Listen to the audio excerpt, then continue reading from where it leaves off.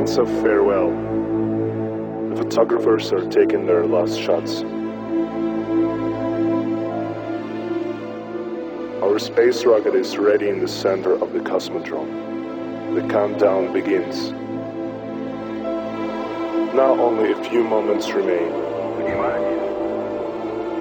All eyes fixed on the clock. 30 seconds. 10 seconds.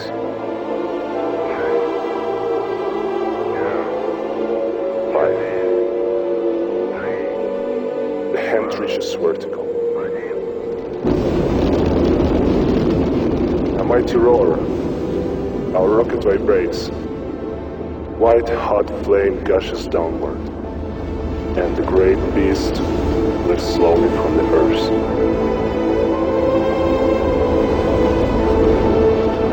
We are about to create a new planet that we will call Sputnik. It is small, this first satellite, but after it, we will launch others. In the olden days, explorers like Vasco da Gama and Columbus had the good fortune to open up the terrestrial globe. Now we have the good fortune to open up space, and it is for those in the future to envy us our joy. Hello and welcome. This is Michael Annison. You're listening to episode 9 of the Space Rocket History Podcast. And now, Sputnik 1. The R-7 missile that carried Sputnik 1 was designed in 1953 by Sergei Korolev and his team. The R-7 consisted of 5 major parts. A 28-meter-long core stage, which was surrounded by 4 19-meter strap-on boosters. It was 10.3 meters in diameter at the base. It weighed 22,000 kilograms empty. Once it was fueled with kerosene and liquid oxygen, it weighed 273,000 kilograms. The engines were designed by Valentin Glushko and his team. They produced a thrust of 510,000 kilograms. The R-7 was so big the launch site had to be designed from scratch at a remote location 1,400 miles from Moscow, Baikonur, Kazakhstan. It would take 2 years to transform Baikonur from a wasteland to the world's first spaceport. Toward the end of 1953, Korolev drafted a proposed decree for the Central Committee of the Communist Party, which included the possibility of using the R-7 to launch a satellite. However, while the draft was making its way to the top, mentions of the satellite were removed. Not until May 1954 did Korolev formally propose the satellite launch to Dmitry Ustinov, Minister of Armaments. Korolev's proposal to Ustinov is so delicately phrased that the R-7 was not mentioned at all.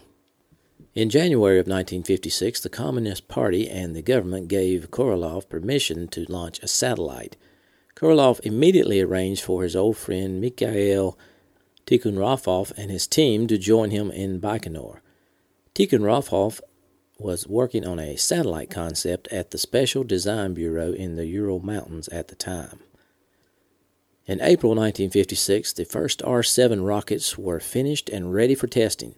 The rockets came from Baikonur by rail, ready for assembly in the Baikonur Large Hangar. Assembly was done in the horizontal position. Static engine testing lasted until December 1956. In the meantime, launch equipment for the R-7 was installed at Baikonur. Korolev began preparation for the first flight he hoped would be in February of 1957. In March, after some setbacks, the first flight version of the R-7 was finally rolled horizontally by rail and lifted vertically to be set on the launch pad. The rocket stayed on the pad for 2 months of checkout. Finally, on May 15, 1957, the first R-7 was launched. Unfortunately, a propellant line ruptured, causing a fire and explosion that destroyed the R-7 about 90 seconds after launch. The rupture was caused by a sloppy assembly job in Korolev's own assembly plant. On June 9th, Korolev tried again, This time the R-7 failed to fire because someone in the assembly plant had installed a fuel valve upside down. Korolev was a proud man and tried to blame failures like these on others. His favorite scapegoat was Valentin Glushko, the engine designer. On July 11th, a R-7 successfully launched, but as it rose, it began to tilt, and eventually it went out of control and disintegrated. This time the problem was the guidance system. Finally, on August 21st, a R-7 was successfully launched and flew to a range of 4,000 miles, setting a record as the world's first flight of intercontinental distance. The payload was a mock-up hydrogen bomb. Wildly excited about the success, Korolev stayed up until 3 a.m., talking with staff members about the prospects of spaceflight. The first successful flight was quickly followed by another on September 7th. Nikita Khrushchev was in attendance. Korolev had the ear of Stalin and now his successor, Khrushchev. I have an excerpt from Khrushchev's memoirs that explains the relationship between Khrushchev and Korolev. This is what Khrushchev wrote. Not long after Stalin's death, Korolev came to a Politburo meeting to report on his work. I don't want to exaggerate, but I'd say we gawked at what he showed us as if we were a bunch of sheep seeing a new gate for the first time. When he showed us one of his rockets, we thought it looked like nothing but a huge cigar-shaped tube, and we didn't believe it could fly. Korolev took us on a tour of a launching pad and tried to explain to us how the rocket worked. We were like peasants in a marketplace. We walked around and around the rocket, touching it, tapping it to see if it was sturdy enough. We did everything but lick it to see how it tasted. We had absolute confidence in Comrade Korolev. We believed him when he told us that his rocket would not only fly, but that it would travel 7,000 kilometers. When he expounded or defended his ideas, you could see passion burning in his eyes, and his reports were always models of clarity. He had unlimited energy and determination, and he was a brilliant organizer." End quote. Now back to 1956. With the success of the R-7, Korolev's attention turned to the satellite he so desperately wanted to launch. The current prototype satellites were far too complex and not reliable. The scientists who created them continually asked for launch delays. Korolev believed that if he postponed too much longer, the Soviet Union would be second to the U.S. in the satellite race. But like von Braun, Korolev had political difficulties to overcome as well. He wanted to proceed with a launch using a simple, lightweight satellite. He took his case to the State Commission for the R-7 ICBM. His first attempt was unsuccessful. The commission was too cautious and did not want to stick their neck out. Korolev decided to try again using a different tactic. He challenged the State Commission to ask the Central Committee of the Communist Party if the Soviet Union should try to be the first country in the world to launch a satellite. Korolev knew that the Central Committee would give him permission. Now, Korolev's challenge put the State Commission in an awkward position. They did not want to be scapegoats if the U.S. launched first. The State Commission's attitude changed to, well, we don't have to bother the Central Committee of the Communist Party. Go ahead, Comrade Korolev, and proceed. But make sure it works. With the Commission's nervous acquiescence, Korolev rushed the simple satellite development, and it only took about a month. The result was a plain, 23-inch diameter polished metal sphere with 4 external radio antennas. It weighed 83.6 kilos and contained only a radio transmitter, batteries, and temperature measuring instruments. It was a very hectic month of development, and while the satellite was simple, the attention given to its manufacture was unsparing, especially for Korolev himself. Korolev, with his iron character, was able to influence the attitude of people. The party directed that new paint be put on the factory walls. Korolev put the satellite mock-up on a special stand draped in velvet in order that the workers would show reverence toward it. He supervised the carrying out of the production schedule every day personally. But there were technical problems even with the simple Sputnik. It required precise thermal control, and it had to be vacuum sealed to assure reliable performance. The scientists had to find new techniques of manufacturing the surfaces in order to achieve the necessary optical and thermal qualities. They had no experience in this work, and they needed vacuum chambers. Korolev insisted that both halves of the Sputnik's metallic sphere be polished until they shone. This was because the radio equipment people were concerned that the system would overheat, and they wanted the orbiting sphere to reflect as many of the sun's rays as possible. An idea of how intense things became during this month of preparation for the launch of the simplest satellite came in late August during a test of the separation process of the Sputnik from its carrier. The test seemed to be moving along normally when all of a sudden Korolev began yelling at the plant's chief engineer. Korolev was berating him for the poor quality of the surface of the mock-up of the Sputnik. Yes, I said mock-up, not the real Sputnik. Korolev was informing the chief engineer what he already knew, that the surface is really important in the flight because the heat conditions of the Sputnik depend upon it. But that's not what they were testing then. They were testing an entirely different process. When told this, Korolev said angrily, quote, "This ball will be exhibited in museums," end quote.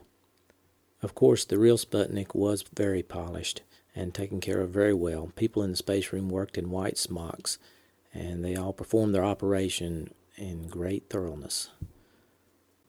With 2 days left before the launch, October 2nd, 1957, the carrier rocket was rolled out to the launch pad. Korolev walked in front together with all the other chief designers. They walked in silence the entire 1.5-kilometer trip from the assembly building to the pad. Finally, the launch day came, October 4th, 1957. The Russian journalist Yaroslav Golovanov describes the launch as follows. Quote, Korolev had arrived early and left his car on the concrete apron. The wind was cold and piercing. He raised the collar of his heavy old overcoat. From behind him came the wooden voice of the public address system. Attention! Time check in, 1 minute. Prepare to fuel. The liquid oxygen was fuming like the white steam of a locomotive. The rocket was being shrouded. Rime was creeping up from the bottom of the oxygen tank, and soon it would be all white. Beautiful. Later, immediately before blastoff, he sat with his shoulders hunched on his usual seat at his personal periscope in the bunker. He was shivering slightly. 0 minus 1 minute. Repeat, 0 minus 1 minute. Switch to start. Korolev brought his face close to the periscope and felt the unpleasant sensation of the cold sweat from his face on the black rubber shield of the eyepieces. The white oxygen cloud disappeared. The vent valves had been closed. Auxiliary engines pressurized. Main engines pressurized. Launch begun. Ground disengage. Korolev clung to the periscope. The rocket was right before his eyes. He saw how the cable tower swung away after the command. Now nothing connected the rocket with the launcher. Ignition. Preliminary boost. He saw an instantaneous flash, a short flicker before the brown cloud of dust and smoke raging in the whirlwind of the engines rapidly engulfing everything around. A blinding ball of light flared beneath it. Main boost. The rocket hung motionless. It'd be a few moments before it rises. It really looks as if it were pondering for a second whether to start or not. How tedious and long are these instants of immobility. Take off! There it goes! There it goes! The giant white dagger is racing upward, its body looking transparent and unreal in the dazzle. Korolov's fingers tightened around the black grips of the periscope. The whole of his thick-set, heavy body stiffened. Only now did a jubilant voice penetrate his consciousness, grabbing over and over in its excitement. All systems stable. Flight proceeding normally. Pressure in chambers normal. All systems stable. And at last, separation complete. Systems, thought Korolev. But go on shouting, my dear boys, all you dear friends. A wave of unendurable warmth and gratitude to all the people swept over him. He felt a lump in his throat. Is this really all? Have we really done it? Of course. It's time to phone Moscow and report. But let's wait for one orbit to complete. Then we'll report. End quote. Then the rocket left the radio zone. The communication with Sputnik ended. The small room where the radio receivers were was overcrowded. Time dragged on slowly. Waiting built up the stress. Everyone stopped talking. There was absolute silence. All that could be heard was the breathing of the people and the quiet static on the loudspeaker. And then, from very far off they appeared, at first very quietly, and then louder and louder. Those beeps that confirmed Sputnik was in orbit and functioning correctly. Once again, everyone rejoiced. There were kisses, hugs, and cries of hurrah.